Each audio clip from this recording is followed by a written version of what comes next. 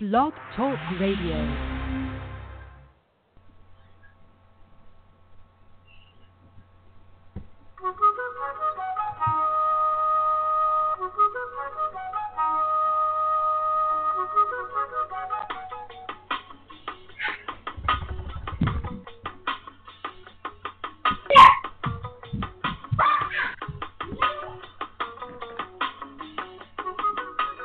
I'm the A, his name is Q, breaking down every single sport for you. On Thursday nights from 8 to 10, we are the true voice of the fans, so you know we always win. From hoops to football, the video games, baseball, hockey, the NCAA. We give our side, cause that's all we know. This is a labor of love, that's why we do this show. From the murder mitten to the Sunshine State, we can talk all day about who's great. Give us a call anytime, 760-539-3269.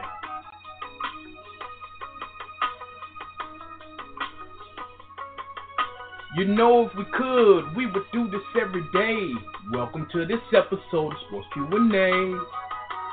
Sports Q&A. Sports Q&A.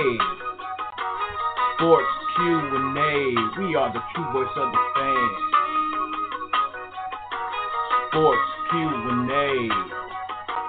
Sports Q&A. Sports Q&A. We are the true voice of the fans. What's good, sports fans? Welcome to another episode of Sports Q&A. I'm Q. And I'm A, and it is Thursday, February 9th, 2017. And we're so happy you're here with us for tonight's episode of Sports Q&A. Before we jump into all of the breaking sports news and angles, let us tell you how you can find us.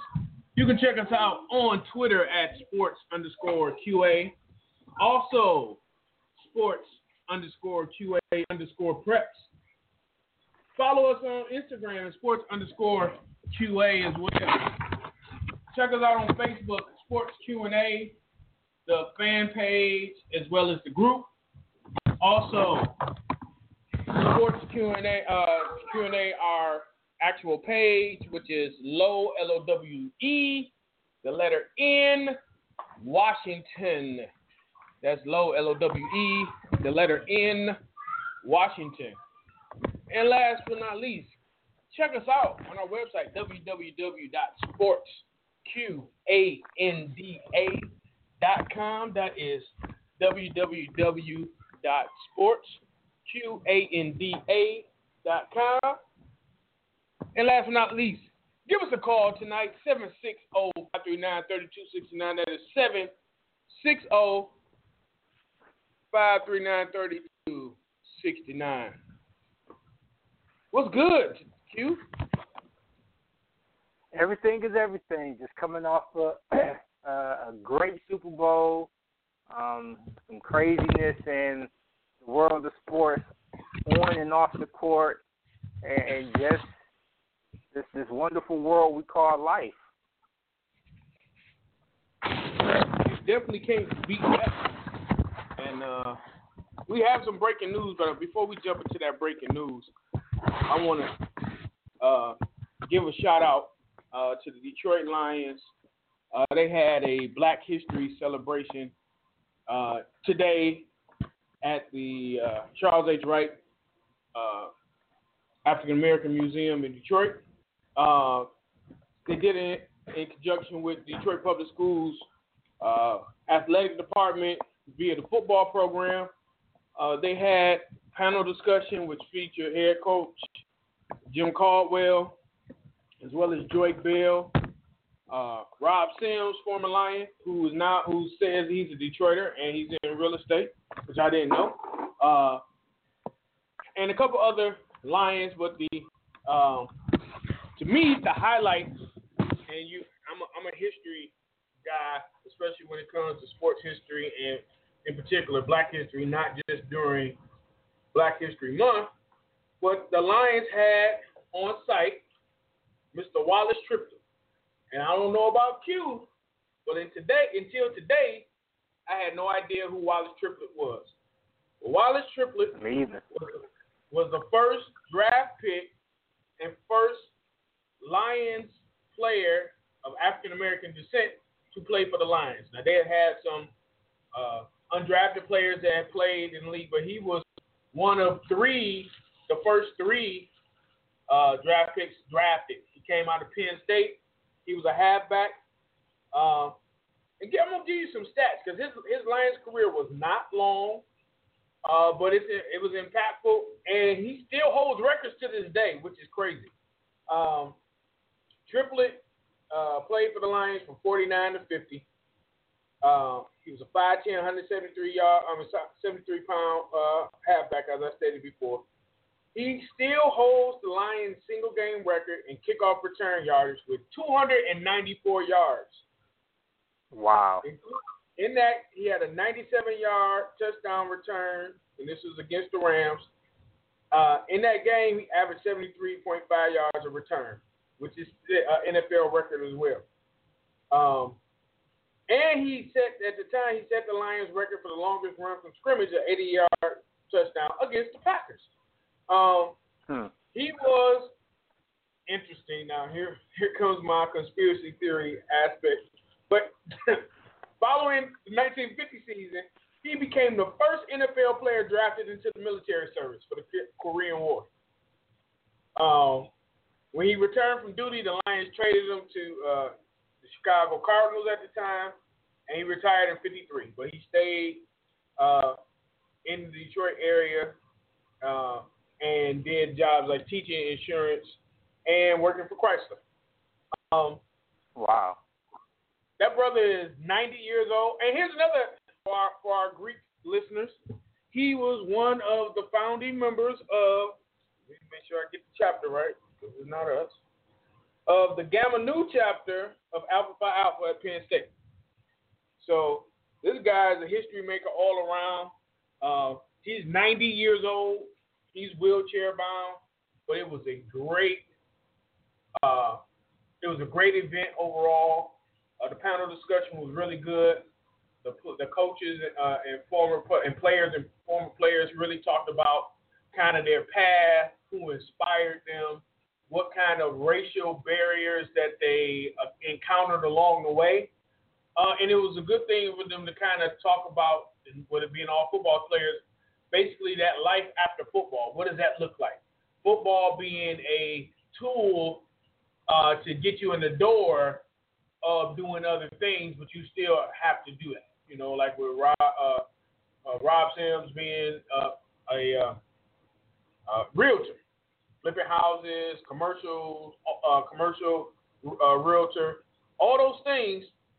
Those are the things that football allows you to do.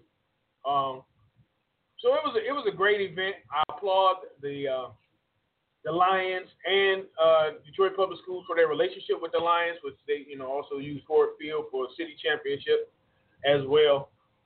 It was a great thing by all, and I don't know about you, but I always feel some kind of way when I'm in the African American Museum and they take us through the portion in which they talk about and show the different things of what Africa had as far as riches, the evolution of man, with the first remains being found in the continent of Africa, and the slave trade. And that's what we experienced today. And a lot of the young men were kind of taken aback because a lot of them, that was the first time they've been there. But it really makes you kind of focus on things and really kind of helps you to trying to make sure you do your best and you put your best foot forward as far as representing yourself and your race. A lot of people don't look at it like that, but you do in everything that you do. So it was it was a great event. Oh, I forgot, Herman Moore was there. I took 4 of my guys from the Southeastern football team there. We got take a picture. They had some giveaways. One of my guys won. And this will be up your alley because I know you said your man cave, you wanted to start decorating the mini helmets. He had his mini helmet that was signed by Golden Tate. So They had some footballs that people won for Lions trivia and all these other stuff. So it was a really great event. Coaches had a great time. Players had a great time. Once again, a lot of things that happened under the radar. And if you want to look at it and look at pictures, if you go to DetroitLions.com, they have a couple articles and videos up already and pictures. So you can check it out. I didn't look to see if I was in there yet, which I really don't care. But it was a great event. So, we really, want to promote Black History Month during Black History Month and all year round. But since the spotlight is on it, we want to give a lot of obscure Black history facts that people didn't know. So, hey, I was looking for a fact earlier today, and I found it in my travels. So I was happy about that. So. Now, I'm glad that you brought up the Charles H. Wright Museum, and I appreciate it being in the city. It's a treasure that not enough people take advantage of. And but here's my thing: at what point are they going to? I guess it's because of size, because of funding, but just like what's taking possibly a cue from the Smithsonian Museum in D.C., there needs to be a major overhaul in that museum, in addition to probably other African American history museums across this country. We need to. Black history did not start, or the bulk of Black history is not the transatlantic slave trade. Right. And it's like for us to have a national treasure like this gentleman in the city, why isn't this being more known? I mean, I even look at the Lions. Shame on them for not having an area, a display case for him to be showcased. This is him being the first Black draft pick of the organization is historical. That should be one of the main things that is highlighted in the annals of the Detroit Lions, Ford Field, Allen Park, and everything. Everybody who steps into if you walk around that stadium, at some point you should know. If you walked around that stadium, you should, okay, I know who that is.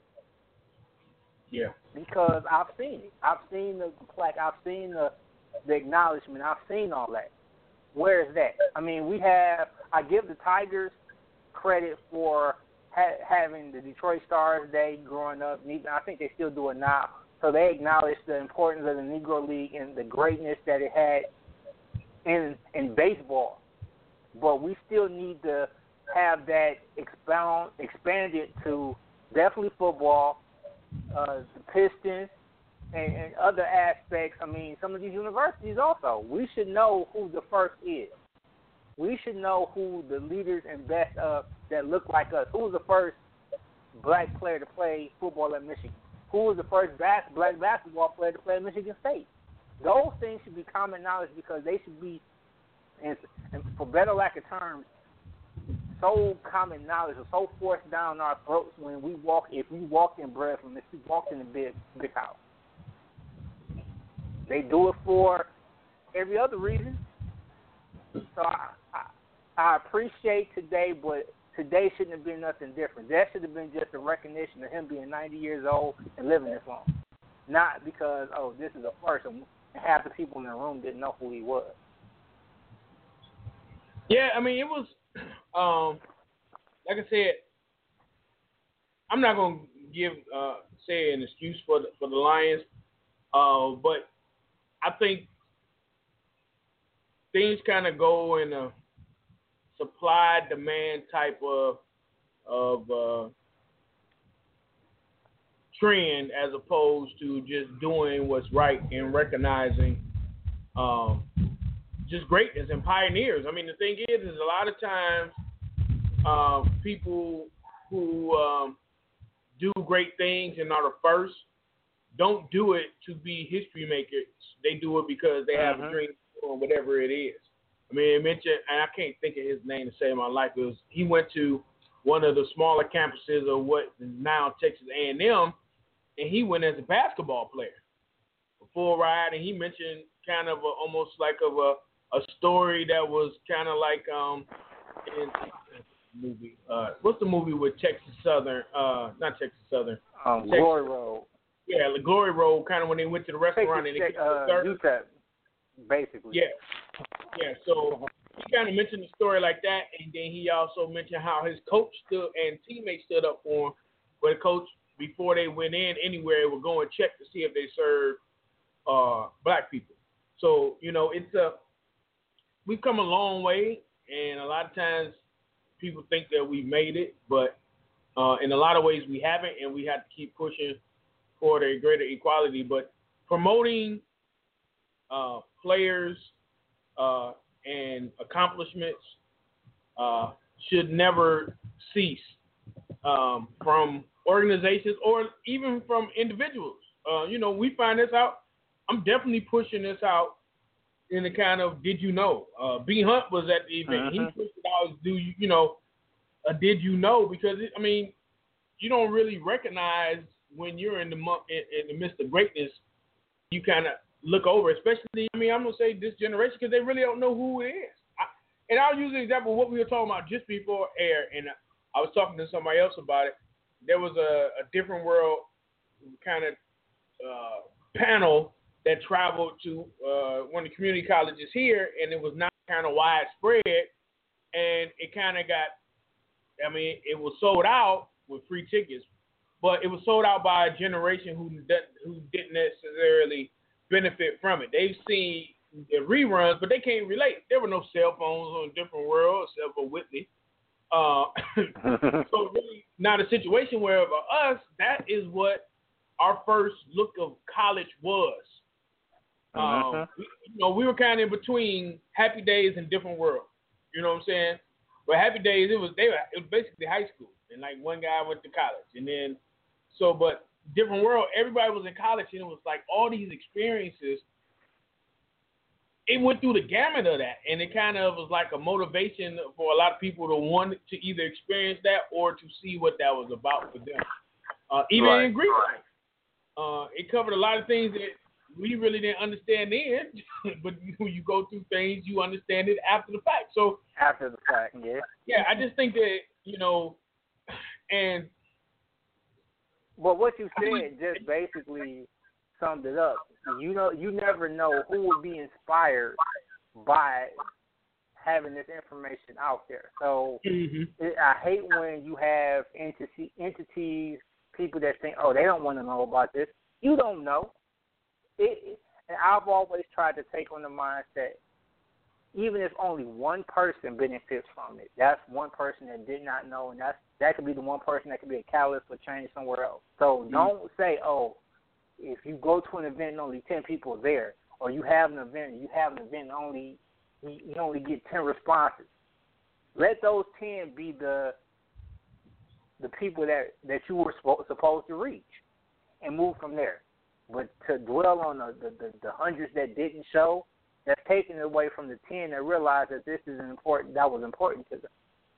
And that's why it's always important to find out who did what, when did they do it, how long did they do it, and it's just because a lot of people, like you said, a lot of this, and I'm not even just going to blame it on the younger generation, a lot of people that aren't history buffs or don't appreciate history take things for granted.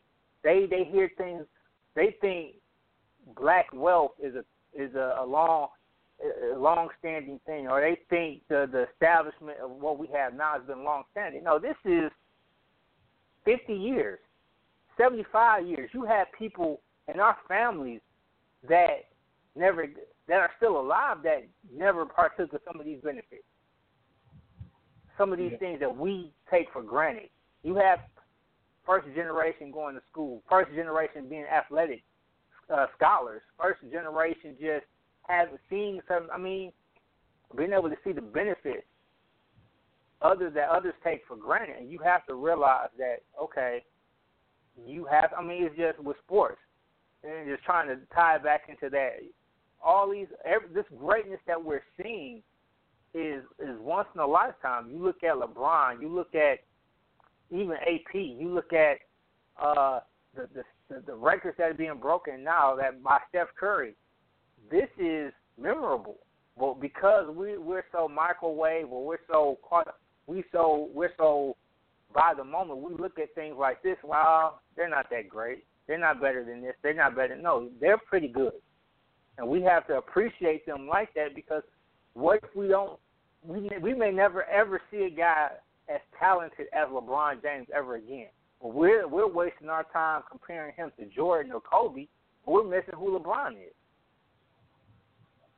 That's true. Appreciating what you have, and even though you don't have to be a fan of him, you can respect him. I mean, I'm not a fan of Jordan because he didn't play for my team, but I respect what he did and what kind of player he was. Now I can argue, who's best, which is a natural argument, but you don't do it at the detriment of the other person. I think that's being done so many times that people kind of look at it, and it's kind of like, disregarding what people's accomplishments are to kind of push up whoever you feel, in your opinion, is better. So, it's just a thing to stay aware, and teams need to look at this as well. I mean, I'm pretty sure at this point in time, all professional teams have some form of minority or diversity team that promotes awareness to the fans. I mean, I know the Red Wings do, well, no, that was NHL. But I had the chance to meet Willie O'Ree. Again, in the educational setting, the first black hockey player to play in. I'm trying to think. I'm kind of blessed with meeting these great and these sports pioneers. Just being through, and it's through education, because it's through schools. And same thing with Willie O'Ree. I still have a signed puck from him. But that's the thing, is that people wouldn't know. People kind of look over and take it for granted. Just look at the now, but there would not be a now if it wasn't a then. And I think that's the most important thing. I think people should take advantage of this month and let it carry on. Watching these things, watching some of the, as I call, the struggle films and the things that show the real story of where we were, and you can kind of see that we may not be as far as we need to be, but those are the things that instill that my belief system of what we are and what we should do, and my pride of being an African American. By watching those PBS specials, because that was the only thing we could watch. The PBS specials, Eyes on the Prize, Little Boy King, all those things. That was a yearly thing, and now you have access to so much more. My cable company has a thing of black cinema. Now, granted, all of it isn't deep. Some of it is just black comedies. But watch something you haven't watched before. Watch a documentary. I mean, Netflix has a ton of them.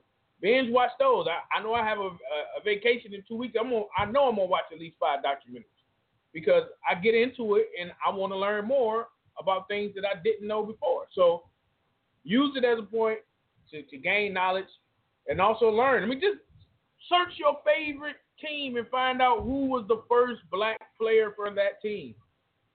Hope by this time, I said maybe hockey, but I pretty sure that every hockey team has had a black player.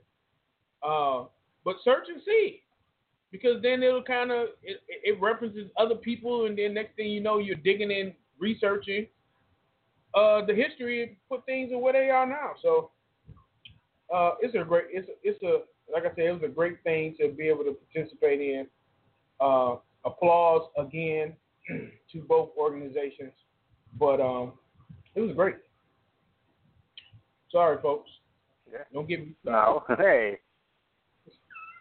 They appreciate it. Those that really understand. Black History 365. Right. Always. All right, so we here. You want to do the breaking news or point counterpoint before we go into the... We do the breaking news.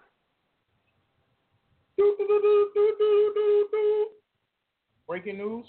Hot off the fresh. So I'll give you a little bit. So Quinn and I are on a lot of different blogs and a lot of other places where we get information that the regular public doesn't get in advance. and we've been hearing and reading some things about some potential issues or concerns in East Lansing regarding the Michigan State Spartans football team. And there was a lot of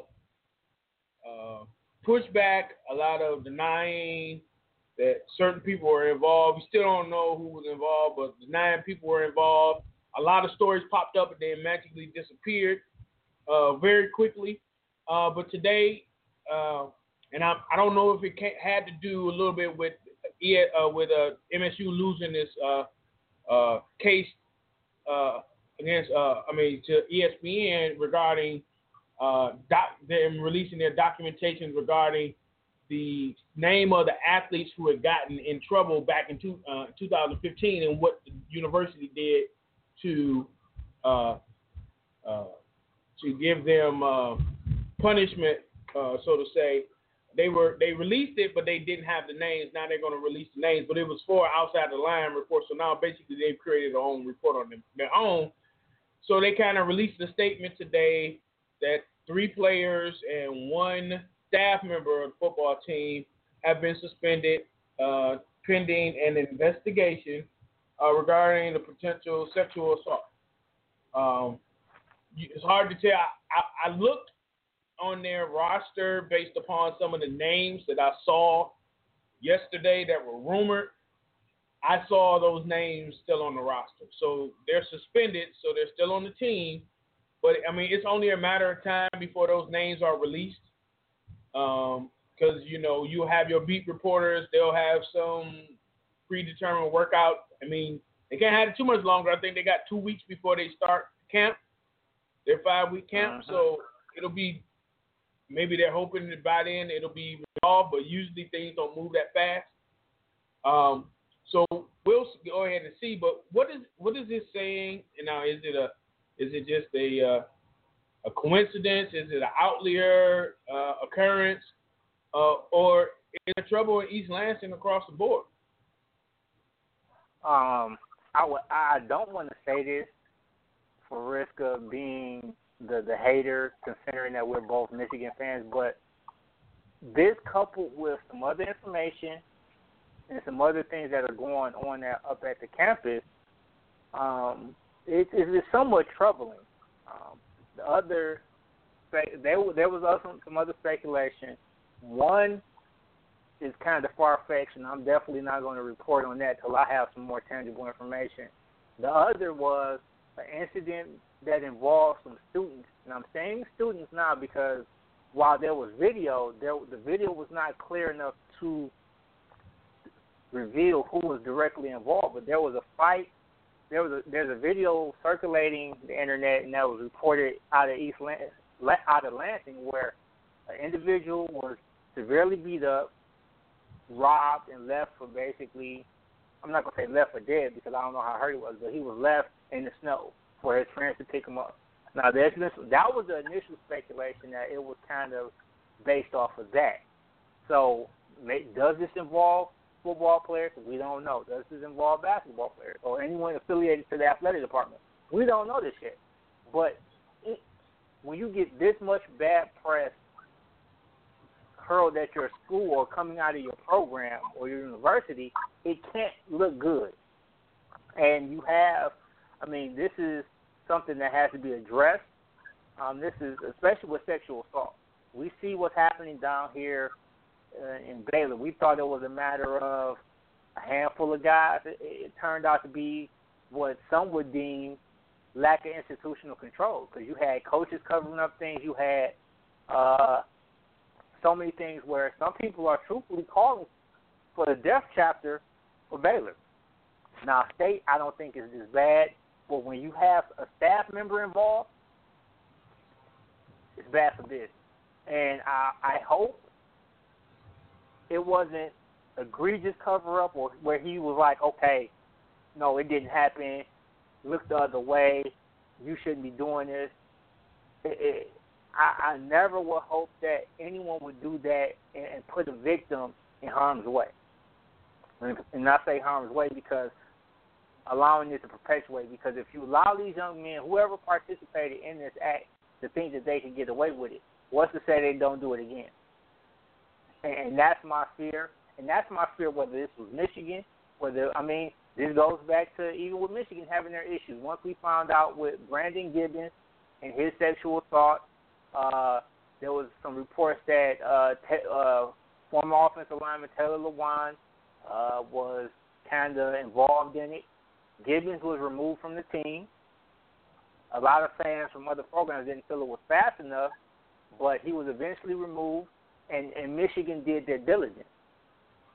That's all I want for this, because at the end of this day, football doesn't matter. It's about the safety of this young lady and whoever else is involved in this campus, or because I pray to God nothing else comes about where this is just the first of many things that have happened. They just happen to get caught. Yeah, I hope so too.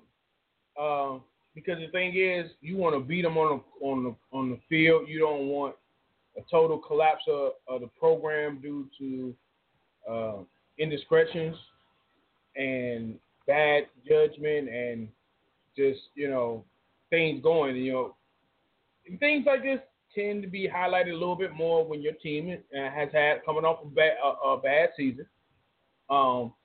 And just had an announcement earlier this week that their projected right tackle decided not to play football anymore. And odds are it had nothing to do with Michigan State. In his statement, he said that he started losing love for football in high school. He wants to focus on his career, wanting to be an FBI agent. I applaud him for making a decision that's best for him.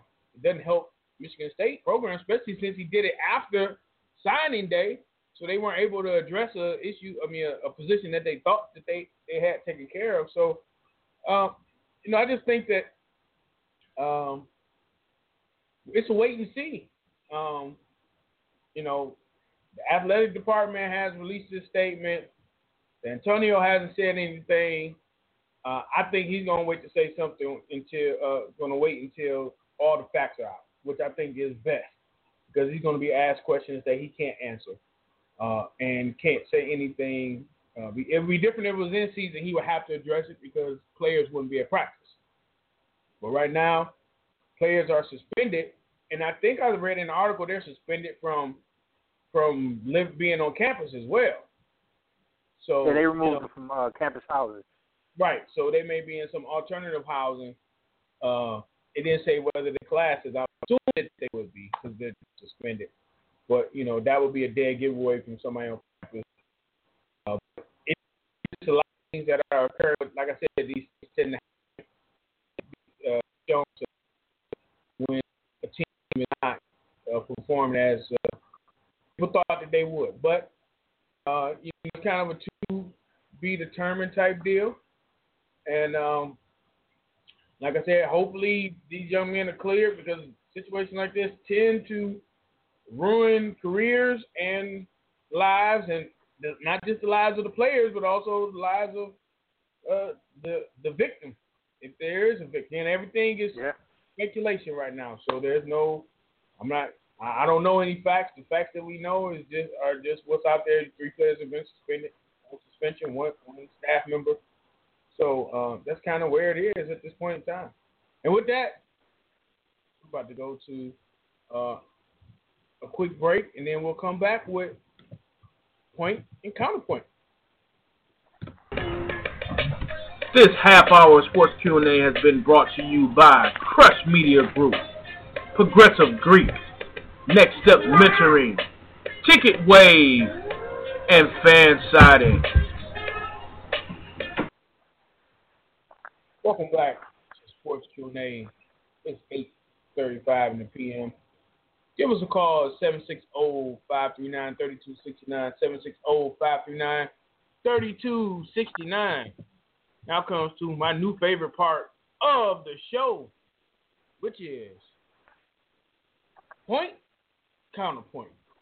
So today's point and counterpoint really relies on aspect in which is almost like an age-old question when it comes to struggling teams, more so in the NFL, Which way do you rebuild or build your franchise? Is it through the draft or through free agents?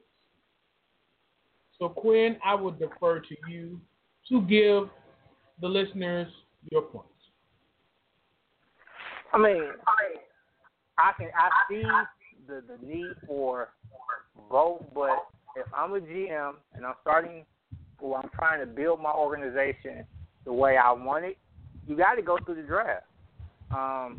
You're able to mold your players. You're able to do the scouting. You're able to do the research. You're able to interview these players and determine, okay, does he fit our scheme, and also does he fit our culture? So often we see these mock drafts. Especially with the end of the season, we're going to see these versions of 1, 2, 3 mock drafts from Mel Kiper, Todd McShay, the crew at NFL.com to the draft.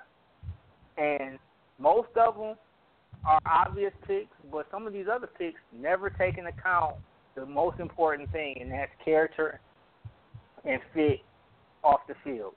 And that can be addressed, and that's easier to address and deal with when this is a guy I've watched. I've talked to their coaches from high school, college. I've talked to even people close to them, and I can see, okay, yeah, he is a good player, but he doesn't fit our culture, and he's going to have a hard time fitting in. And somebody mentioned this earlier, and it's like these guys, these rookies are clay. You can mold them. Once you figure out, okay, he fits on both aspects, now I can shape him. Now I can turn this guy that was once a defensive end into a left tackle, and it works because I know he has the mindset to do it. He's willing to do anything. He's willing to run through a brick wall because he wants to play in the NFL. Whereas you're less apt to find that position change for a free agent. He's like, I played this position all my life, all the time I've been in the league. You're not going to change me. And that goes for even for players that want to change the style of play. I'm an off corner. I'm a press corner. I've been a press corner. How are you going to make me a zone corner? Well, this might not work. Whereas you get a guy that shows the willingness to do this, to be a press guy, to be that zone guy, whichever fits your scheme, you can take that talent and go to the next level. I mean, look at New England. The amount of back-end draft picks, undrafted guys that have been a part of that organization and succeeded. It's because they found guys that fit. Now, they still dip into the free agency pool, and they also make true trades, but the majority of the guys that have found their biggest success for New England have come through the draft. And I hope with Bob Quinn being from that tree, so to speak, that's where he sees the best way to rebuild the Lions. I mean, you can find a couple of pieces at free agent, but the majority of the acquisitions this year has to be through the draft.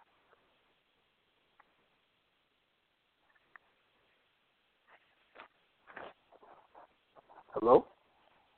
Hello?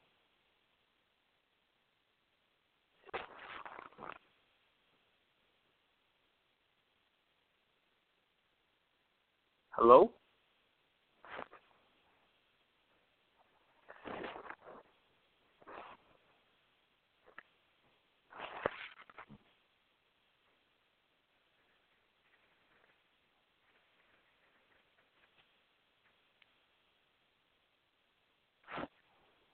Well, I'm not sure what's going on, so I'm going to just try to keep it going, and once Al Jones is back on, I guess we'll get his counterpoint. The best thing, like I said, talking about building through the draft is being able to find that talent that you want. And you can find that hidden gem, that guy that no one knows about, that linebacker that played for a small school, not because he didn't have the talent, but maybe some personal issues, some family issues, some size issues. He was a 5'11" linebacker his senior year of high school, But once he got to college, he had another growth spurt, and that puts him at 6'2", 6'3". Now he's a dominant player. Now he's more of a scheme-fit player, and it allows a team like the Steelers, like Baltimore, who do a great job of drafting and scouting, to find you and pick you up when other teams tend to be looking for that obvious selection, that obvious player from the big school. Now, yeah, everybody knows that sometimes getting a player from Alabama or Clemson, Ohio State, it works. They know about playing in the big environment on the big stage. But sometimes having that guy from a Stony Brook, having that guy from a North Carolina A&T, and he's hungry and he just needed an opportunity and got a late start, was a late bloomer, he's just a big of a piece to your winning formula, or or even better talent, because that guy coming from the big school had a myriad of players around him to kind of overshadow his weakness. So, I mean, and that's definitely the issue that Alabama players tend to deal with.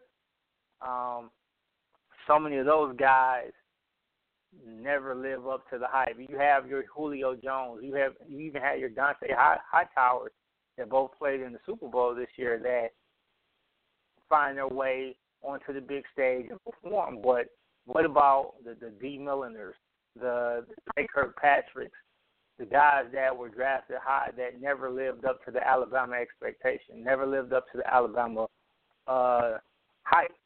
And for someone like Nick Saban, at that point, it's irrelevant. I told you as a recruit I was going to get you to the NFL. Now, what you do on that level when you get there, that's up to you. Interesting to see how and who comes through, and definitely this year keeping your eye on those lesser talents. The Corey Davis out of Western Michigan, they had a great season, but a lot of people still don't know who he is. So can your team find those guys in the draft that gets them over the hump? Can you find that guy in the 6th, 7th round to be that gem? Because every first rounders are supposed to hit. Second rounders are supposed to hit. The teams that succeed because they found that 7th rounder, like a Julian Edelman, who was a quarterback at Kent State, or they find that undrafted receiver like plenty of guys, that undrafted player like James White, the running back, that ends up performing well on that next level. So it's just interesting to see how things go. Al, you back?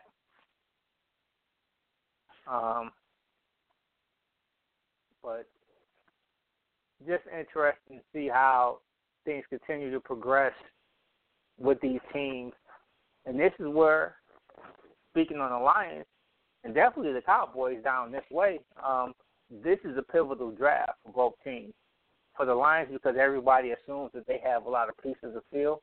But I think for the Cowboys, it's just as interesting and necessary, because they have to find one or two pieces, and that may be hard to find depending on what position, who they have left on their board by the time they pick at the back end of each round.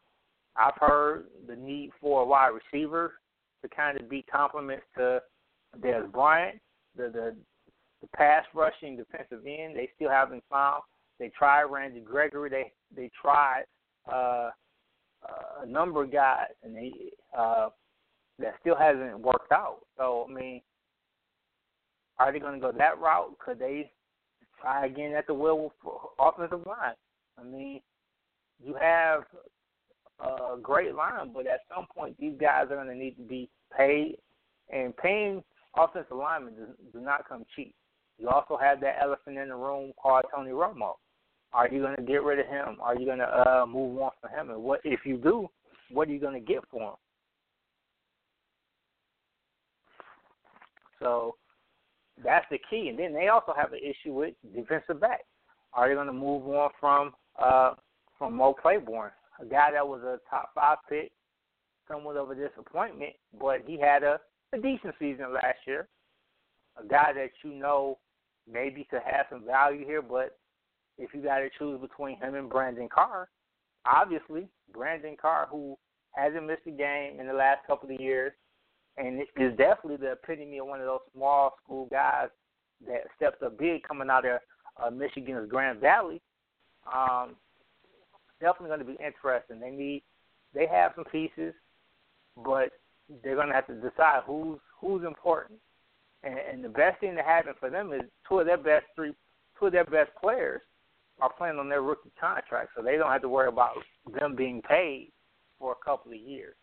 Conversely, the Lions have a sign that says, help me at every level, whether it's depth or whether it's immediate contributors. You, as a Lions fan, should be excited for this draft, but also worried for this draft and free agency period, because if they don't get certain pieces, it's going to be a long season. And me personally, I look at defensive line, offensive line also, if they decide not to bring back rivalries, defensive back, linebacker, which I feel they need too, because they, contrary to what Al thinks, they need to move on from DeAndre Levy. Yes, he came back, even though I didn't think he was from the injury bug this year, but he's still a shell of himself.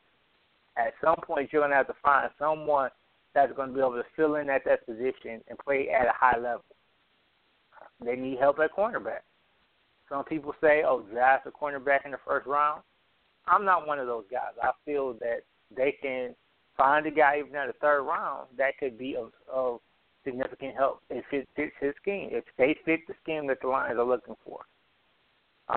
Free agency is going to be key. Yes, I'm arguing for drafting, but the Lions need to pick up some players. That way, that will address the depth so that they can go find the guys that they need and draft and make it a lot easier. Is that Al back? Hello? Yes. Can you hear me? Yeah, can you hear me? Hello? Okay. Yeah, Yes. I don't know what happened. Well, I do know what happened. My Wi-Fi just spiked and it went down, and it kept you logged in, but I was not able to log in, and I'm logged out, so I had to actually call into the show, and then when the Wi-Fi came back up, I had to put myself in the queue. I take myself out the queue and put myself on air. But with that, I see Q jumped into the free agency piece, but I want to do my counterpoint. So Q is arguing, do it through the draft, do a good job of evaluating your talent, the character, all of those good things. My counterpoint, even though I agree with some of that, is for certain positions, mainly the leader of your team, quarterback, if you have the ability to get a proven commodity with it. Because the thing is that sadly, and especially in the NFL, coaches don't get those 3 years. I mean, do you really think that Hugh Jackson is going to get 3 years in Cleveland if they continue to play how they are right now? And they're in a situation where they're having quarterback issues. Now, I'm not saying sell the farm for a QB, because I don't think there's a QB that's a non-starting QB, which I don't know what NFL team is going to trade their starting QB for to another team. You need to get either a veteran backup who has some NFL experience. When you look at a Romo, who's probably at the top, but his window is short, that would be a perfect opportunity to get you your quarterback, and you can still get you a quarterback that you can develop over the 2-3 years and Romo know that, hey, I have this amount of time to make a difference, and I'm also my understudy is here. So it's a known aspect. Now, I'm not stating, and I'm using this as an example. If I get Romo, and I'm using Cleveland as my example, so it may not work for all teams, because you look at San Francisco and the Bears. I think the Bears are in the best position as far as talent, but once again, they struggle in other pieces. But if I'm Cleveland, I'm using Cleveland as my example, I will find a way to trade for Romo. Once again, Jerry Jones is not going to fetch a first round for Romo from anybody. You trade whatever you get for Romo. That still allows you to get an impact player with your first round draft pick. Your first couple rounds of draft picks to get impact players that you will be able to see an impact. Wherever you see your weakness is as Cleveland. Cleveland has a lot of gaps, whether it be that middle linebacker or that D-back or that center that you lost with Mack. There's a lot of places in which you can go and you can get a solid player that's going to be that 5 to 8, 10-year vet, solid vet in that position. Now, granted, if you go out and say, well, I'm going to get a running back at the number 1 pick, or I'm going to go after one of these, again, unknown commodities with these QBs that are out there, you may have a problem. I may need to go ahead and get this D in so I can get some pressure, which will give us some additional plays on offense by stopping. So my thing is, for key positions, I'm not saying every position. I'm not saying do what the Lions used to do, go after the big names, and whether they're still in their prime or in decline. I'm saying go after the key positions. If quarterback was the position of need for the Lions, I'm saying go after Romo, but it's not.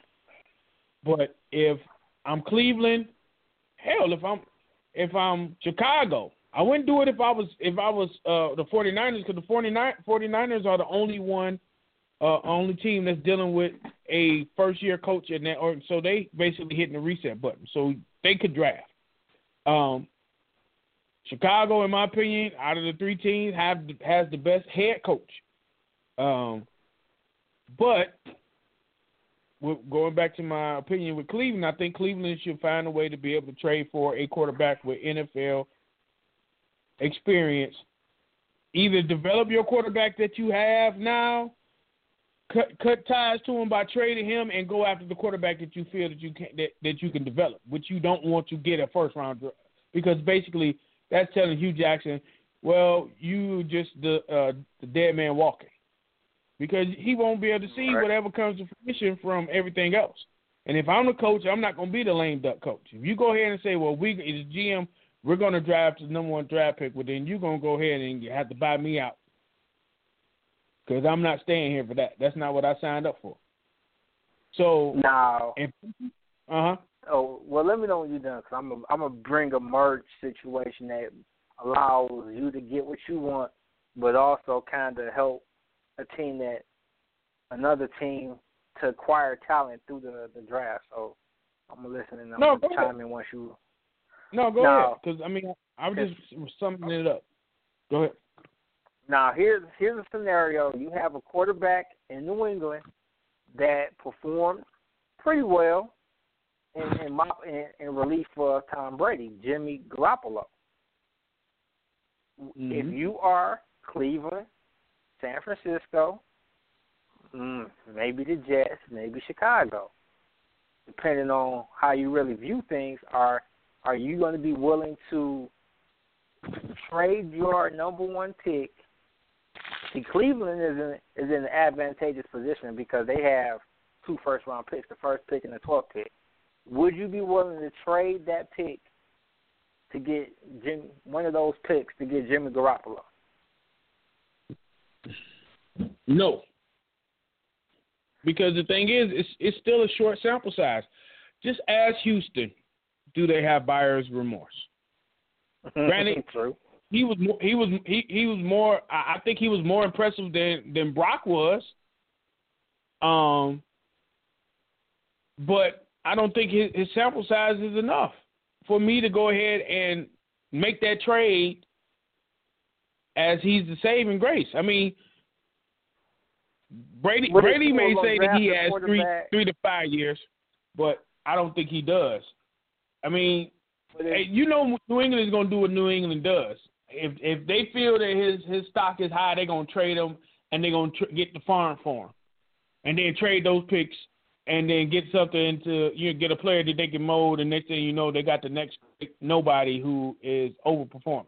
Turned into somebody. So I mean, but I guess my thing with that is, but if you were willing to take a risk with Deshaun Watson, Mitch Trubisky, or Deshaun Kaiser, who are, I mean, having played a down in the NFL, and you have no idea, isn't Garoppolo a better pick even if you only know 25% of what he can bring to the table?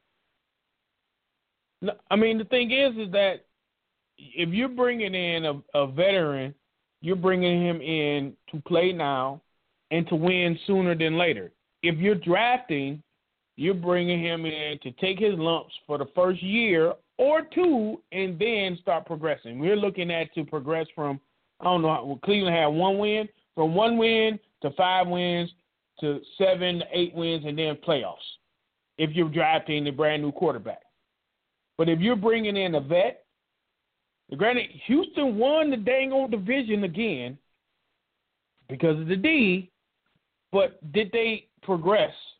No, they didn't. So if you bring in a vet as Cleveland, the expectation level is going to increase without necessarily the talent pool increasing to the extent of the expectation level.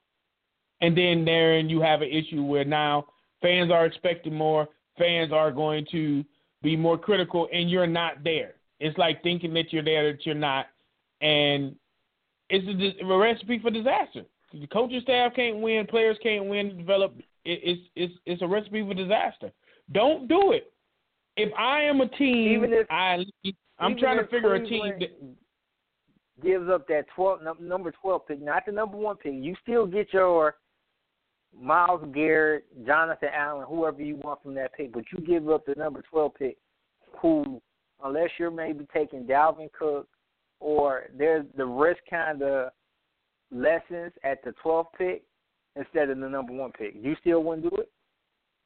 No, he's not worth the first round draft pick. No way. He's not worth the 1 through 32 first round draft pick.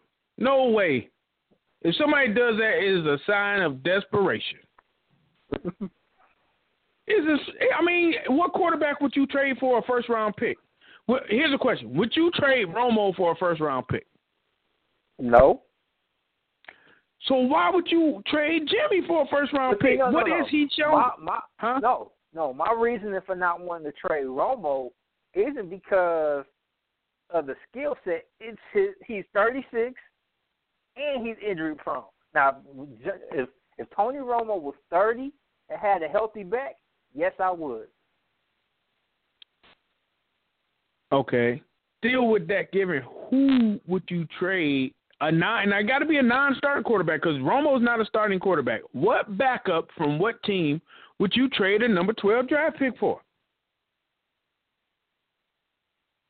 Exactly. I'll give you time to look through the backups if you want to. No, the only one out there is Jimmy G. That even is worth us having the conversation. Not saying that it's going to happen. Right. It's the same thing. All this is the same thing with Brock, taking advantage of the supply and demand. But the supply and demand has absolutely nothing to do with the talent. It actually has to do with the talent pool being so shallow. So because there's nobody out there but him, we're gonna overpay him. Yeah. And give him the helms of this team who's already there's not an NFL competitive team right now. You're going to give him the helm, and then what? But I think that happens with not just quarterback, but a lot of positions. You have, I agree. That defensive but the quarterback, tackle, as we know this when we talk about this quarterback. So I think out of all the positions in the NFL, quarterback is the most overvalued and the most what word do I want to use? Underwhelming position, production-wise. Yeah. You can put up all the numbers in the world, but I'm talking about actual good quarterbacks in the NFL. Less than a third of the NFL quarterbacks are good. Yeah. So with that being that, then why in the world am I overpaying for it? Because the market to be mediocre? The market was set years ago, and we can't get out of it. That's the problem. And that's what I tell people, even when you talk about Matt Stafford and this potential $25 million extension. It's not that, yes, do we really believe Matt Stafford is a $25 million quarterback? Heck no. But the market and those before him who are just as mediocre, if not worse, set the table. And it's unfortunate, but what are you going to do? Say, oh, no, I'm sticking to this $18 million? Then you're not going to have a quarterback, and then you're going to really suck. So that's the problem. That's the conundrum that you have in the NFL right now. You're tied to one position that you have to pay even if you don't want to pay. And that's the beauty of the Dallas Cowboys right now with Dak Prescott. They did what they did last year with a rookie quarterback on a rookie deal, on a fourth-round deal. This wasn't even a first-round pick where you have 4 years guaranteed with a fifth option. This dude doesn't even have 4 years guaranteed. He has 3 in the option. So they're definitely going to milk this. And it sucks. And it's like, okay, people crying about paying Stafford $3 extra million because at the time his contract is up, he'll probably be making $22. So are you really going to move on from Matt Stafford for $3 million and then potentially have to pay somebody else that's less qualified $17 million? Give me Stafford and that $8 extra million. Well, I agree what you're saying with that, and the market value for a good quarterback that you can pay it through free agency. But I'm talking about trading for a cat who, with such a small sample size that you're putting him in basically a tier below the Matt Staffords of the NFL. And the thing is, yes, you'll probably see it happen. You probably will see it happen, and you'll probably see the negative results because teams don't have the patience to do things the right way. This is the prime reason why the New England Patriots have been good for so long, because they have never, I ain't gonna say never, they have rarely done things in that manner out of desperation. They will cut somebody and trade somebody because they know they don't want to pay them that much, bring somebody else in who may have talent, maybe have been underwhelming somewhere else or had some character issues, and we're going to bring them in, and those people are going to get in line. Why? Because we're in New England, and you have a chance to win the Super Bowl every year. Why? Because we all buy into the system. They don't act under desperation in no level of the game, and that's why they've been good for so long. But everybody else is like they're scared to do it, or they don't want to do it because they don't want to be like New England. It's like we all have our stores on the same street, the same storefront. One store is making $1 million a year. Everybody else is struggling to get to $100,000, but yet and still nobody wants to borrow the things that he's doing to get $1 million. And we wondering why, but we still mad and swear we competitive when we not. It's true. And it's no coincidence that the teams that we're talking about have struggled with their ownership, with their GM positions, and doing what you said just do. Cleveland, Chicago, San Francisco, and even Houston. It's like, dude, at what point do you say, okay, we're not going to buy into this, or there's 3 positions that we're going to pay: quarterback, left tackle, and depending on what scheme that you play defensively, a rush in. Somebody that can give me 10 to 15 sacks a season. If you're not doing any of those 3, you're not getting paid. If that means us walking away from, and I'm just going to throw names out of equivalent, not saying that this is what the team is going to do. If you're going to we'll be willing to walk away from a Joe Hayden. We'll be willing to walk away from a Lawrence Timmons. We'll be willing to walk away from a Dez Bryant because you should never command this much money playing that position. And that's what got the Lions in trouble a couple of years ago. Their 3 top paid players were a quarterback, a defensive tackle that was not a pass rusher consistently, and a wide receiver. Come on. Yeah, I mean, that's kind of, where it is. And the thing is, like, when is somebody going to just get the picture and, like, we can do this and be competitive? I mean, when you even look at, like, yeah, you can be competitive and be Pittsburgh, and Pittsburgh's happy. I would be happy about Pittsburgh. I'll take a Super Bowl every 8-10 years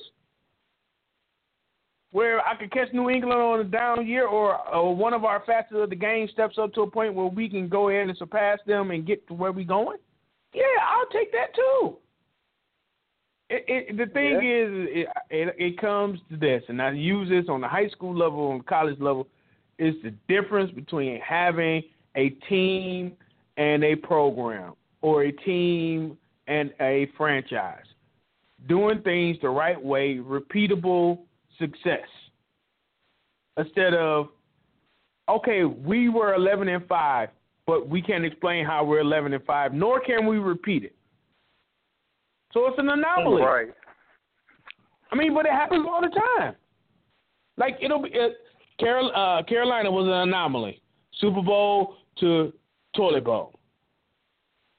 Granted, they lost a couple of players, but they shouldn't have fallen that far. Yes, Kuechly was out, hurt. It's the same thing. And that's the key. That's what everybody's now going to be watching for Atlanta. Because not only are they going to have some turnover on the field, they've had turnover on both sides of the defense, or both sides of the coaching staff, which is crazy. And I know it's 8:00, so are we going to take another break and then get into the Super Bowl? We're going to talk about something else. Yeah, you can finish it. You can finish your statement. We'll take a break. Then we're going to talk about Charles Oakley real quick, and then jump back into the Super Bowl. Okay. Well, actually, no. I'll say what I got to say for the Super Bowl talk, and we can go to break right now. All right, folks. We'll go into the break and be right back. This half-hour sports Q&A has been brought to you by Crush Media Group, Progressive Greek, Next Step Mentoring, Ticket Wave, and Fan Siding. Welcome back to Sports Q&A. We're on into the second hour. Make sure you give us a call, 760-539-3269. That is 760-539-3269. So, oak tree got chopped down in Madison Square Garden. I'm going to be honest. I didn't read anything about Charles Oakley. I just watched the video like 3 times. Because I was really trying to understand what happened from the moment that I saw from the video I saw, which whoever captured it did a good job. You just missed the beginning part where the commotion kind of started, that it appeared that somebody made a complaint about Oakley or something was happening. Security was there. People started making accusations. Oakley started poking, and then Oakley fell down. I don't know if somebody leg swept him or what, but Oakley fell down, and then when he got up, he was fired up, pushing and poking and pushing and poking, and then got basically uprooted and carried on out of Madison Square Garden. Interesting enough, the reaction from some current NBA players have been kind of all across the board. Where a player like Dwayne Wade kind of put things into a historical perspective, a player who played balls to the wall for that franchise from every moment he was there, left everything he could on the court, and the memory that everybody's going to have of him in Madison Square Garden, because I'm pretty sure he's not going to be in there again, is him getting carried out, him falling down, all those other things. And then CP3 basically kind of put everything on Oakley as if he's at fault. And the thing is, to me, maybe it was more clear to you. I still don't necessarily see exactly what truly happened. Don't see him fighting really anybody, just an argument. It's hard to tell what was going on. To me, it just seems like a big misunderstanding. From what I've read on social media, Twitter had a couple of posts about it. Oakley was at the game, minding his business. Now, he was making some comments. Maybe he was talking loud or something. And Jim Dolan, who was seated in the same vicinity, took exception to those comments that were being made. And from there, that's when he called the goons on Oakley. Oakley had not, it's no different than a fan heckling the team or heckling the owner that they see close. It's just whatever Oakley was saying probably was true, and Dolan didn't take too kindly to it. So he removed him. He had him removed.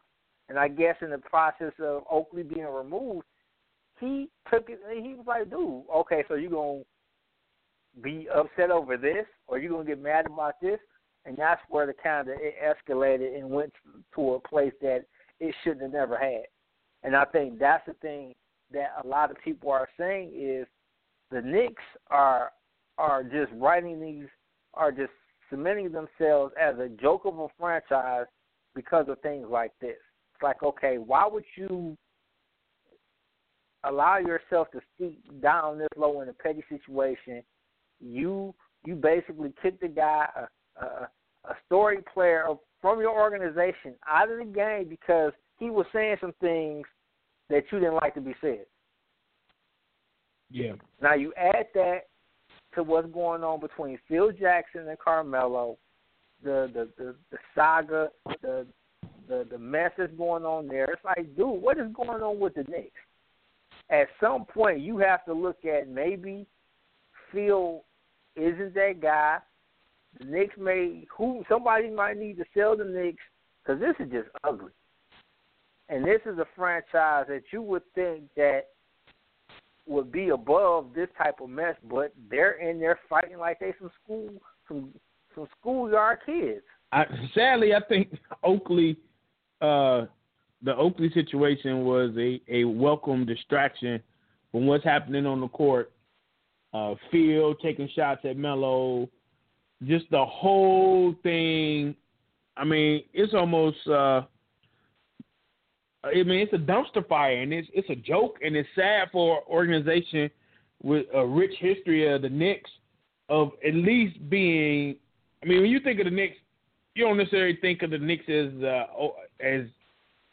the championship Knicks. You think of the hard-nosed, competitive, in-your-face. At least I do, from the 80s, 90s Knicks going forward. You think of it that way. Now you think of them as a joke. You think of Carmelo as when is Carmelo going to be able to escape? Because he's been the scapegoat. You think that Phil is basically disrespecting the franchise in which he played for by doing this. I don't know what he's doing as the president. But it just seems like it's somebody playing 2K and has created a franchise and just hitting A for every decision. Regardless of what A is, they're hitting A. So trade your star player. Send something in social media. Kick out a star player. A. And everything is A, and 9 times out of 10, A is the wrong answer. The wrong answer. Right. It's just amazing. And this is the thing it's like, all this is, and as people don't realize, it's just billionaires playing games with real people. It's like playing Monopoly with real people. I'm just making decisions, and it really doesn't affect my income. I'm still going to make money. People are still going.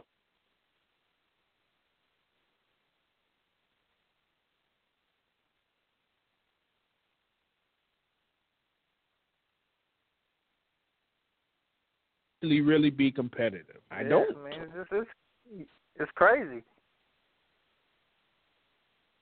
Yeah, but it is crazy.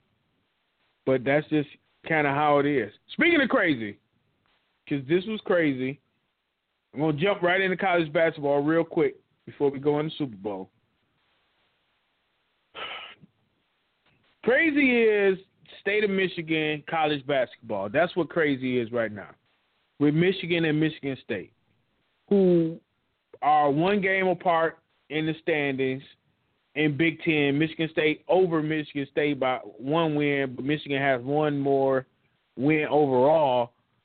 They're both on roller coaster rides. Really surprising for me is Michigan State with all of the talent that they have. State fans around here are panicking. Nobody's calling for Izzo's head, but they're calling for things to happen.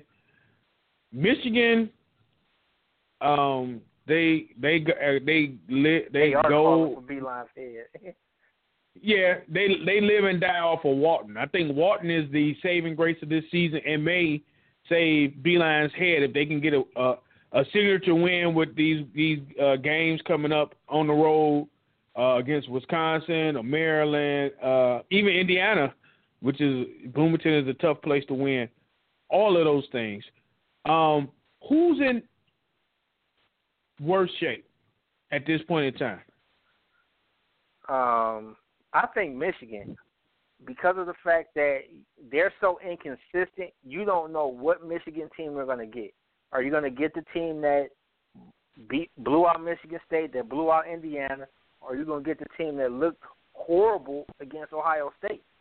And like you said, Derek Walton is the straw that stirs the drink for Michigan, but he can't do it alone, whereas I think State still has enough pieces.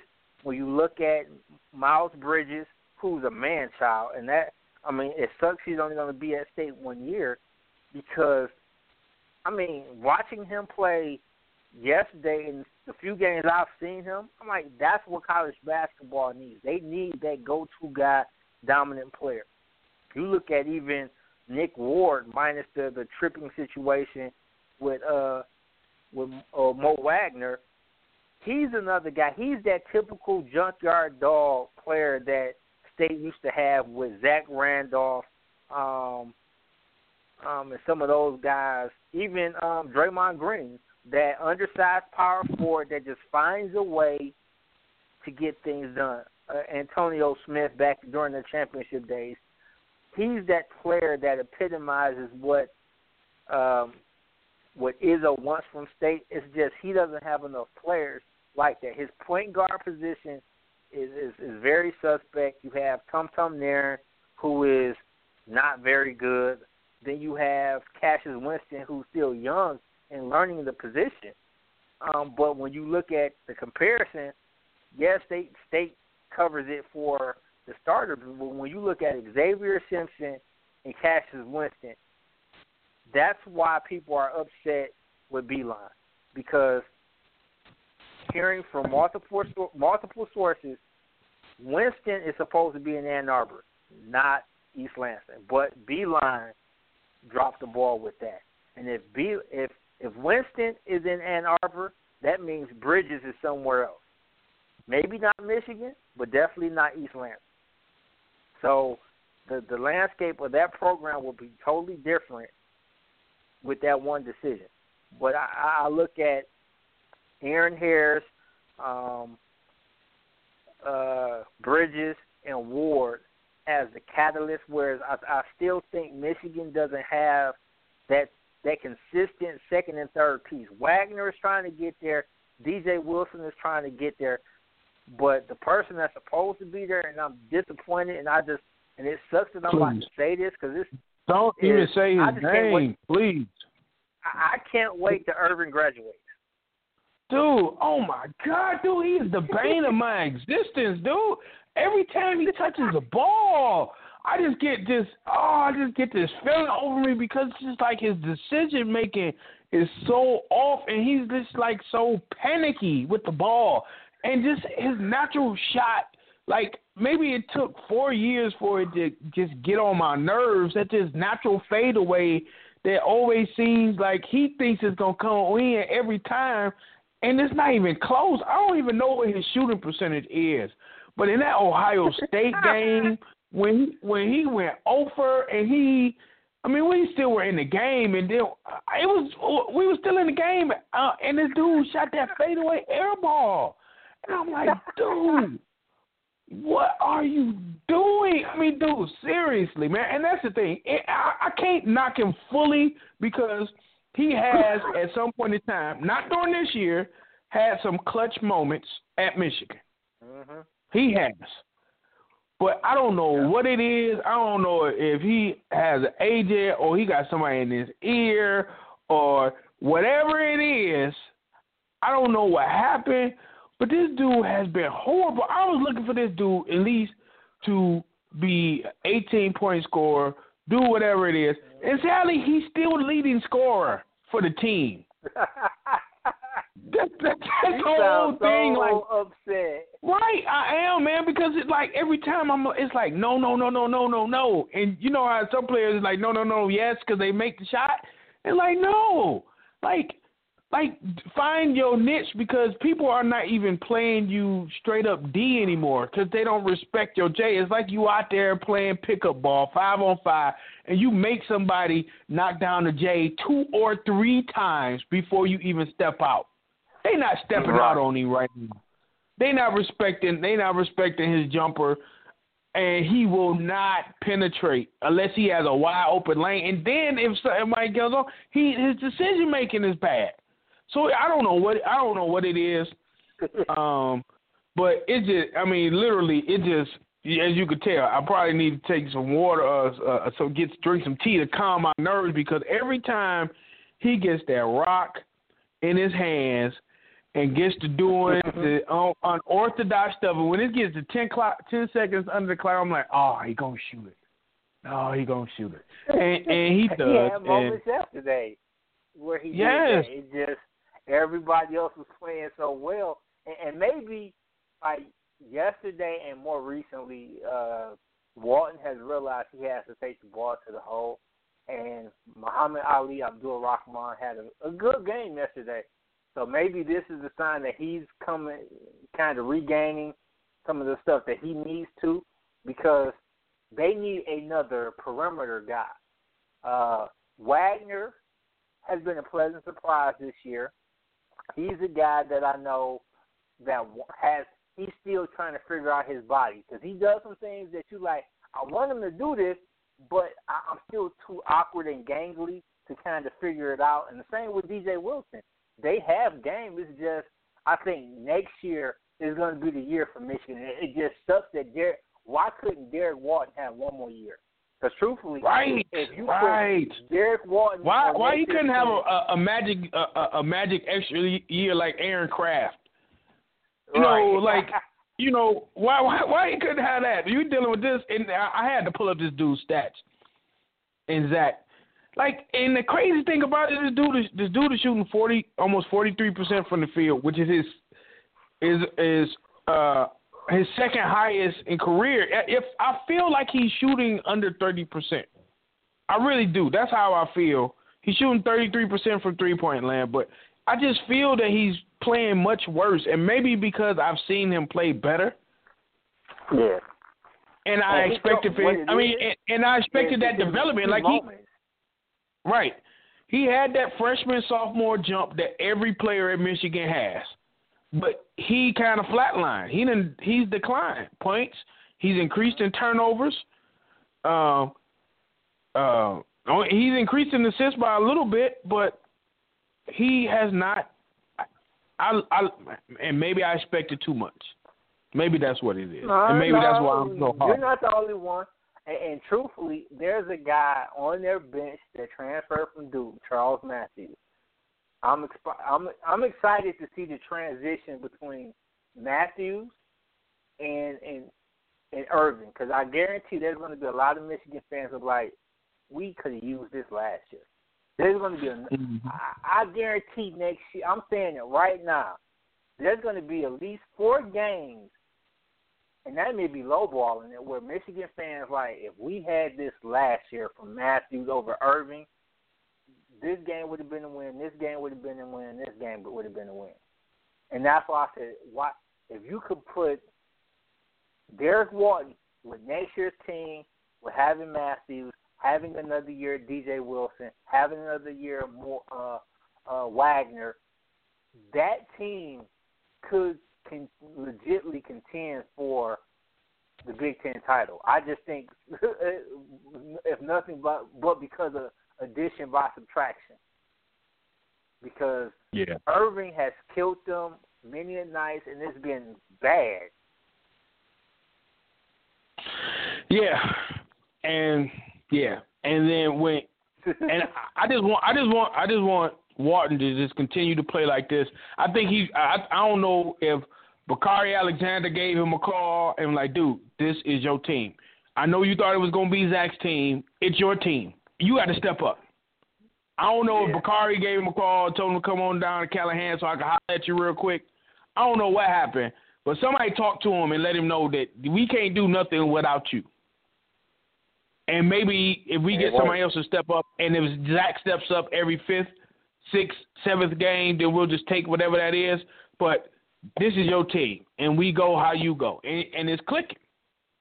But he still can't do it by himself. And me personally, you talked about Wagner and DJ. Next year, I think is going to be the year that Michigan actually is going to have a real dominant front court. I really believe that. Because those guys are going to be a little more polished than they are now. They both can score, but they're going to be a little more polished. I'm just scared for the guard play next year. But go ahead. No, I think I'm just scared for the point guard play. But I think the game against State, Xavier Simpson finally realized he's a college basketball player. Because I sent you the text yesterday. I was like, this is the first time I've seen him score in the game. And I've watched, if not all the Michigan games, most of them. And he had never scored. And then he turned in a performance yesterday, and it was one of those things where I think it was because he was hesitant. He's still trying to figure out where he fits in. And now, I mean, they list him at 6 foot. I think that's generous. He may be 5'11", 5'10" at best. But at least I think with him, he knew, okay, my shot, I don't have confidence in my shot. I'm going to still play defense, though. And that's one thing in his limited minutes. When he gets in, he's going to be that bulldog on defense. So just imagine him next year after having a year under a full year under a Michigan strength and conditioning system and understanding what he needs to do as a player. I think they'll be okay at point guard if everybody else steps up. If Duncan Robinson realizes that he has to do more than just shoot threes. If Muhammad Ali Abdul-Rahman, I think that's going to be the key. Because one thing he has done this year has played a lot more on the ball and moved Walton off the ball. So maybe he plays point guard next year, which allows them to be a little bit okay. I mean, he may have to play that Trey Burke role of playing point guard by default, even though you are a 2. He's just going to be the primary ball handler. So, I mean, he has the size. He's 6'4". I forgot he was that big. You look at that, potentially the start lineup next year, I'll put Muhammad Ali at point, Charles Matthews at the 2, Duncan Robinson at the 3, and then play the 2 big fellas, DJ and Wagner. That's a good enough team to get you 20-plus wins. Yeah. It definitely is. And, you know. And looking at State, I don't know what that team is going to look like next year because you figure, okay, we figure Bridges is going to go pro, but what happens if, for some strange reason, I'm not saying it's going to happen, Nick Ward starts feeling himself and decides, I'm going pro too. I had a good enough season.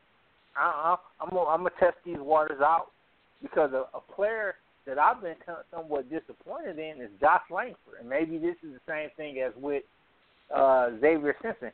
He's still trying to figure out who he is as a player, and he hasn't been the scorer that a lot of people expected him to be coming out of high school. And there was another guy Michigan had in their grasp. He was all set to go to Michigan, and D-line oh, there's no more room at the end. We just signed Tyus Battle. We just got a commitment from Tyus Battle, who decommitted and went to Syracuse and having a good season. So we didn't take Josh Langford. Just imagine this team with Josh Langford and Cassius Winston. Langford could play the 2, which gets Irving out of that having to play as many minutes as he is now, and it makes the team a lot better. That's true. I mean, and that's the one thing I think now is kind of showing his head with Beeline, and number one, the players that he goes after, and then number two, the players that he loses out with having his mentality, because, you know, he has his mentality based upon the type of player and the type of style of play that he has, where he doesn't attract those top-tier players for the most part. I mean, if he gets somebody the problem is he doesn't offer scholarships until guys visit the campus. So you have a guy that could be interested in Michigan but can't get up there till the summer. Michigan may not offer. So in that interim, you got Illinois, Michigan State, Xavier, Cincinnati, all these top programs across the country offering this guy scholarships. You're like, Michigan ain't too pressed about me. I'm going to just start looking elsewhere. And it works against them. Whereas I think it's a couple of guys he's offered scholarships this year, but one of the top players in the state of freshman for the 2018 class still does not have a Michigan offer. Why? Michigan is already thin. I mean, the state of Michigan is thin in talent. So you're going to look at a guy that you know could fit a need or could fit potentially as a player that could help your program, and you're like, we'll wait. That's what's killing Beeline. And he's not a car salesman. And I'm not asking this guy to be dirty. I'm not asking him to be the slime ball telling lies. But there's a level of competitive edge that you have to have as a college basketball coach to be successful. All programs do it, and think about it. Once Duke decided, okay, because they were the school, they were the program, but we're trying to stay away from the one and done. They did it. I mean, Elton Brand was one of the first, and I think that was by a shock to the program. But recently, look at it. They realized if we're going to be competitive, we're going to contend for national championships, we may have to get that Kyrie Irving. We may have to get that Jahlil Okafor type player that we know, without a shadow of a doubt, is only going to be here for 1 year. And just make the most of that 1 year he's here. Izzo is starting to play that game as well. He realizes, I may get that guy that's going to be in East Lansing for a semester and a half. And Bridges, I mean, just imagine Michigan State without Miles Bridges, how bad that team will be. And this is a freshman. So you have to sometimes play that game. Yeah, and here's the thing, it was talked about on local radio here. Oh, shoot, my bad, we got to call it too. On local radio here is, you mentioned Izzo going after those one-and-doners. The opinion of a lot is that Izzo does not know how to coach those one-and-doners. He's the one that coaches those guys up, get those guys to buy into the system, make them earn their keep, you know, where he's keeping guys who normally would start on any team and holding them back for them to develop, and basically saying if they're not playing D, they're not playing. That's something that's been discussed recently, you know, basically after that Michigan whooping, that he may not know how to coach these one-and-doners, and if he doesn't know how to coach them, then you shouldn't recruit him. I'm going to hold on that because we got a caller on here, and let's get this caller on the air. Hey, caller, you on the air? Hey, how you guys doing? Doing all right, and yourself? Pretty good. I just turned you guys on. I hear you talking about Izzo and what's going on with State and Michigan, and I was just listening to you, Al, and agreeing with what you said about Izzo not being able to coach one-and-doners. Primarily, it's not that he can't coach. He don't want to coach one-and-doners. He He wants guys to break their games down and, conform their game to his system. And you need to be there for more than 1 or 2 years to do that. And if you're not going to be there, then he's looking for that recruit that's going to commit 3 to 4 years, so that they can be a part of the program. I mean, he has been notorious for that. And those that come in there with the one and done attitude, he don't push them off to the side. He uses them, but they never flourish under his system, because he need consistent players that's going to be there 3 or 4 years. Yeah, and that's the tough thing when you got a Hall of Fame coach who's been doing things his own way. I mean, Coach K, it took a while for him to go around, but the way Coach K coaches, it works. He lets them guys go. He takes the training wheels off and lets the pre-conference season and lets these guys go in and get used to doing what they do, and let the natural talent play his part. That Calipari does it. He's been doing it his whole career pretty much. Right. But he recruits on that. He recruits on that premise that, I only want you for 1 year, but I need all of you for 1 year. You need to do it the way I want you to do it for 1 year, and I guarantee you, once we win, you have a ticket to the next level. And they buy in quick, and they buy in early. Oh, yeah, they do. Yeah. And that's why you can have a guy like Anthony Davis only score 10 points his 1 year in Kentucky, and people were like, okay, is he capable of putting up big numbers? But once he got to the NBA in New Orleans, we saw who the real Anthony Davis was. I mean, even with Carl Anthony Towns, his 1 year in Kentucky, it wasn't the superstar. He wasn't the true superstar player that we thought he was that he's evolved into on a professional level, but it worked in the system. He knew what he had to do while at Kentucky. He picked up a certain skill set. He picked up aspects of the game from Calipari, because he's had the DeMarcus Cousins. He's had the countless other players, big men that have had success. So, I'm going to get this while learning or while adapting to the floor of the game here in Lexington, and I stand the chance of competing for a national championship. Look, guys, I know. I don't want to change the subject on you guys, but I've been dying to ask you this question, both of you, this question. The Lions take Quincy Wilson with the first pick at cornerback, and then in the second round, you sitting there with 2 picks. You sitting with Dante Foreman or Zach Cunningham. I already know. I know. Oh, you won. But this is the thing.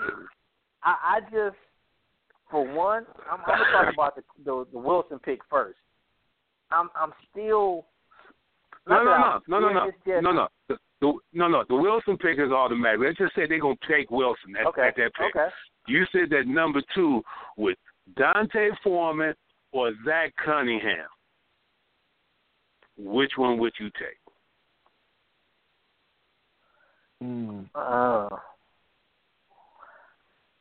One, and this is the decision. One feels the need, and one could easily be a BPA informant. And looking at, I guess, because I look at that defense and the holes that they have, I may kick myself down the line, but I got to go with Cunningham, because you need a cover linebacker. Listen, the feels the need in so many areas. I mean, I'm with you, Q, because he feels the need, and I think that he could even. I mean, we're not gonna get rid of the whole linebacking core. I think it may be the best of both worlds. I would have to go with Cunningham. In that position, we need some type of hybrid. We need somebody that can cover both, because we can't cover a tight end to save our lives, let alone tackle somebody and make them go backwards. We lack that speed, and overall speed, and we need that overall speed, especially at the linebacking position. Yeah, So, I agree with both you guys. If given the choice between all things being equal, you got to go with defense. They have got to find a way to get playmakers on that defense, so that defense can be a top 5 defense for the next 3 or 4, 5, 6 years. And then let's lay our hat on something. And if it's got to be something, as long as we got Stafford, then if we got Stafford in the defense, I think that gives us a better chance than Stafford and an offense and a mediocre defense. right. Yeah, and it's interesting that you brought up that scenario. I was just checking Draft Tech because they just updated their mock draft today, and this would be my dream scenario. First round was Cunningham, the linebacker. Second round was the choice between the defensive end from Florida State and Carl Lawson. I think they had them taking Carl Lawson. I would have took the defensive end from Florida State, just especially after watching him dismantle Michigan. And the third pick in the third round was Tankersley from Clemson, 6'1" cornerback. I like that boy. Yeah. And that's what I say. I know how you feel about bigger cornerbacks. So you address all 3 needs, consecutive picks. You get your defense set in order. You have a significant upgrade in talent, and you still at some point can address running back. I think it's just because I think Mixon might fall to like the 4th or 5th round, and if Mixon is there at the 4th or 5th, I'll snatch him up in a heartbeat. That too, because I didn't realize how big he was. I didn't know he was 6'1", 225. So he's bigger than a lot of people that I gave him credit for, and because of the questionable situation, he's a first round talent, but it's going to slide to the 3rd or 4th, if not 5th round. So yeah, if he's there at the 4th round after you taking care of what you have to with other picks, I wouldn't be mad at taking Mixon.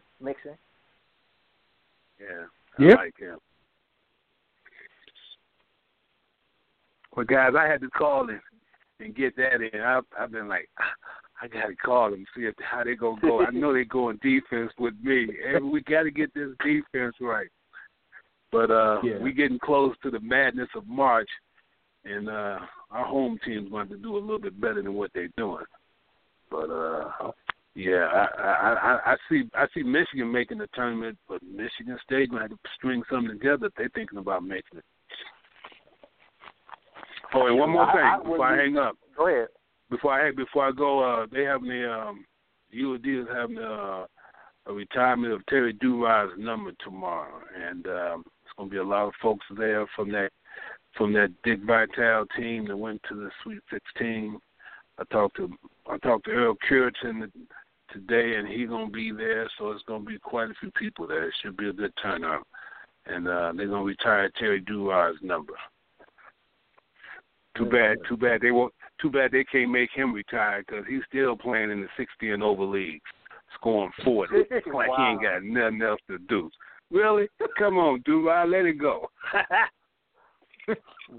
like the saying goes, ball is life, and for him it is. Because I guarantee the minute he sits down, that's when everything will start going wrong for him because that's all he knows. But if he can still get up and down the court and put it in the basket, I am not mad at him. All right, guys. I want to thank y'all for taking my call. I'm out of here. Y'all have a good one. All right, take it easy, caller. Yeah, that's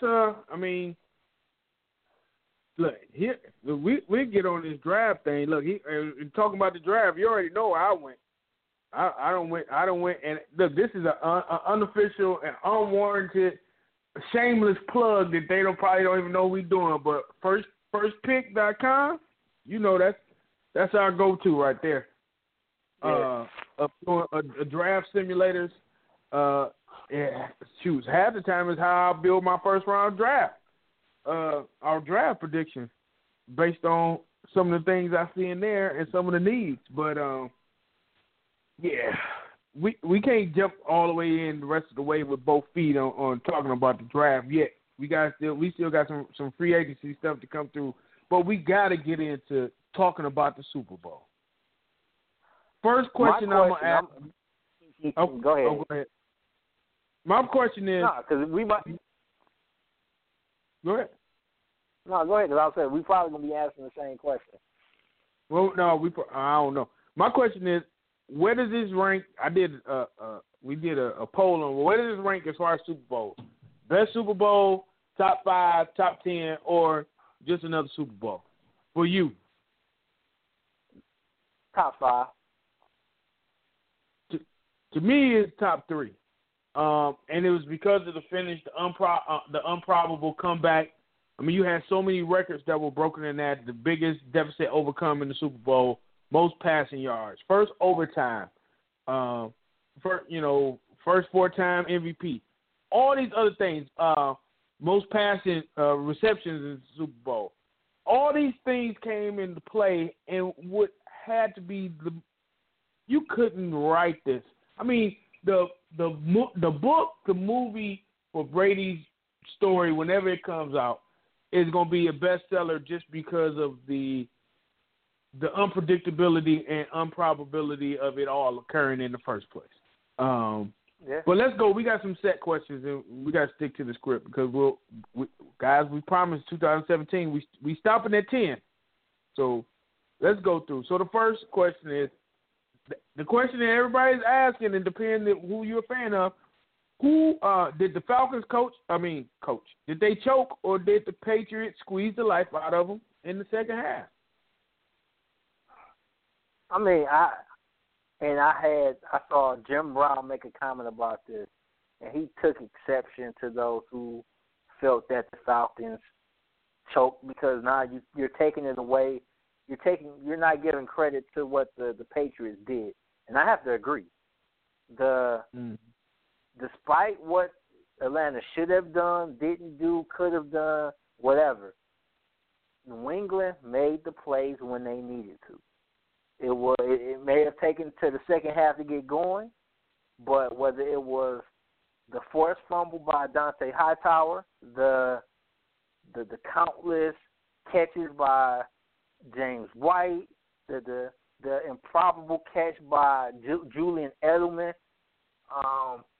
they did what they had to do to make plays, and they made the plays when they needed on both sides of the ball. Yeah, I'm not going to be too critical of the Falcons. My dad was funny because Falcons celebrating, diving into the end zone when they had the big lead. A big lead is the hardest thing to keep in any sport. Because then just imagine if Atlanta played how they played. They scored 21 points at half. If they would have put up 42 points in this game, and New England never got back in this game, then it would have been about them trying to show them up and everything else. To me, football is the sport in which you should not get flack for running up the score, just for instances like this. No other sport are you coming back like this because in every other sport, each score is only worth 1, 2, or 3, not 6. And the thing is that just Atlanta, I just think that they just became complacent and then trying not to lose. But I also give Atlanta credit for sticking to the script and what got them there and what got them that lead. People want to criticize and overanalyze the 3rd and 1 trying to pass the ball when the fumble took place. Listen, that's how Atlanta played all year long. They played aggressive. But when you play aggressive, it's high risk, high reward. And that time the risk won. And I can't really knock them. I mean, at the end of the day, they just didn't get it done. The defense was gassed. 96 plays, they were gassed. And, you could nitpick and everything you weigh. I don't think Atlanta could have done too much more to do that. Granted, they had that big hold in play when they were already in field goal position. They took the sack, all those things. But I don't think they could have done anything more. They could have been small things that would have got them to score one more time in that second half. I mean, they were only opportunity to score one time in the second half when they didn't score, which was when they got pushed out of field goal position. Outside of that, it was the fact that they couldn't stop New England like they were able to stop them in the first half. They were not able to get pressure with 4 down linemen like they were in the first half. And that just ended up being their Achilles heel. I mean, it wasn't nothing they could do to stop the force once they got to a certain point. Only thing that would have saved them is getting the coin flip. It was that thing called momentum. When it gets rolling, it's hard to stop it. And if you're on the bad side of it, you will get ran down by it. And you said that you're not going to hold that third. The issue with that 3rd and 1 play that on the fumble from Hightower, it was just it wasn't a bad call. It was just bad execution because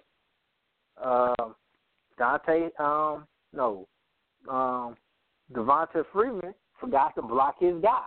He failed to block Hightower, and in the process, I don't know what he was thinking. He thought he was just supposed to just go out into the play, go out into the route, because he started downfield and then was like, oh, crap, let me try to get back. And by then, it was too late. And you could tell from the play, Matt Ryan did not even look that way because he did not expect a free man to come from that way because Freeman was supposed to block him. And that goes to execution. You force the true essence of winning. You force good teams into bad decisions. And it's not necessarily play calling, but it's the actual play, doing things within the play. You force Jake Matthews into 2 critical holding plays that killed 2 drives.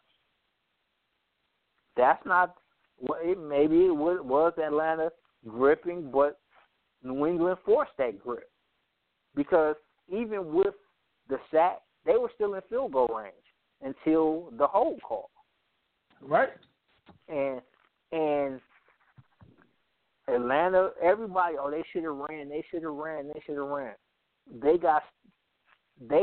I happen to be watching, I think it was either NFL Network or ESPN. They re-showed clips of the game, and they were doing they had the guys mic'd up. Alan Branch, I guess after the first half, they made a key stop on the run. He was like, they will not run the ball anymore. And sure enough, they didn't. And after that first down stop where Freeman lost 1 or 2 yards, depending on where you lost that yard, it changed things. You like, okay, I know we need to start running the clock, but can I run the ball again and put myself in the 3rd and 9, the 3rd and 8? No. I got to do what I've been used to doing, and maybe they should have ran a shorter route. They should have changed that up, but them calling a pass play wasn't the most egregious thing that they could have done. And the thing is, you look at it, the play was open. If Freeman hadn't missed that block, but then you look at it, Freeman missed the block. Freeman is not, out of the 2 running backs, is not known as the blocking back. Coleman is. And where was Coleman? Out injured. So it was like a comedy of errors, the perfect storm for the Patriots to come in and win the game. In your opinion? Now I got to ask you this. Okay, no, go ahead. I was just fun. I'll call her back. We talking about the Super Bowl. You want to bring them in on the conversation? Go ahead. Finish this. Hey, caller. I'm sorry we didn't see you waiting, but I could tell you're excited about the Super Bowl talk.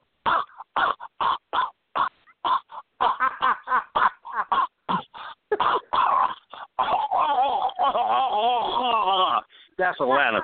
Thank you, guys. Oh, God. If we could turn that into a drop. I'm gonna have to turn that into a drop, and that's funny. And then he drops the call, like that's classic. That's it. Oh. Yeah, but go ahead. What I you was going to ask you is, and this is going back to the catch by Edelman.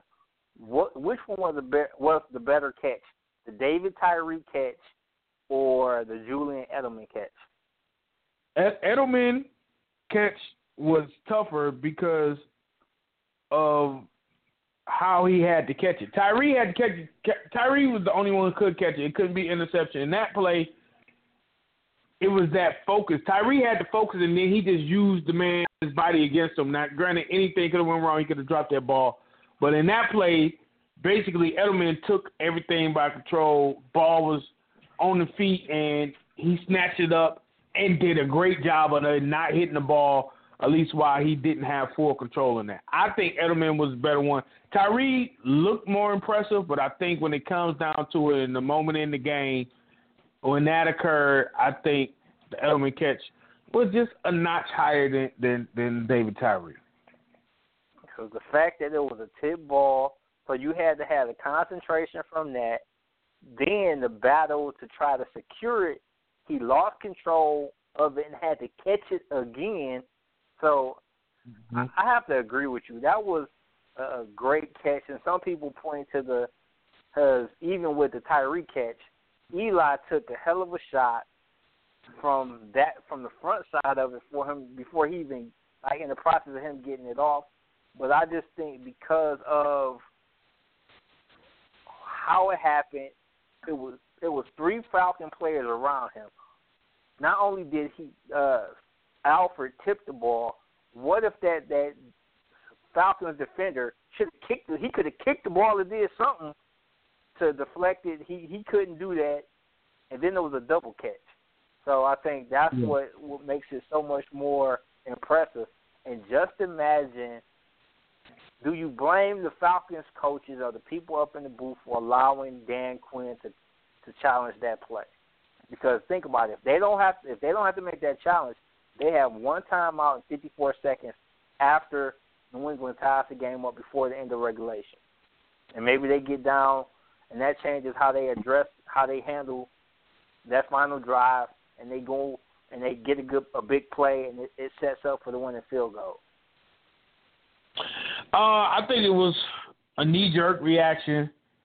I don't think he really got the buzz. In my opinion, I think he just went on his own. That, like, there's no way that was what it was. And he kind of came over on the short end of the stick. I mean, I think it probably would have changed how they approached the last minute of the game if he wouldn't have challenged it and they had a timeout in their hand. Because that last drive was really like, dude, y'all about to fool around and get in the ball with too much time on the clock. They could maybe try to do something because they had timeouts in the pocket. So I just think that they didn't necessarily give themselves the best chance to win by doing that. But sometimes in that moment, you almost don't want that to be a play so much that you make it a play, you know. But yeah. Oh, folks, we're almost all right. So let's do this. We're gonna do. So did Dan Quin suffer from Seahawk-itis with that third down play, or trying to pass in when they were already in field goal range? A lot of people criticize him for it. Is that just makeup, or is it just trying to outthink yourself, or is it just this is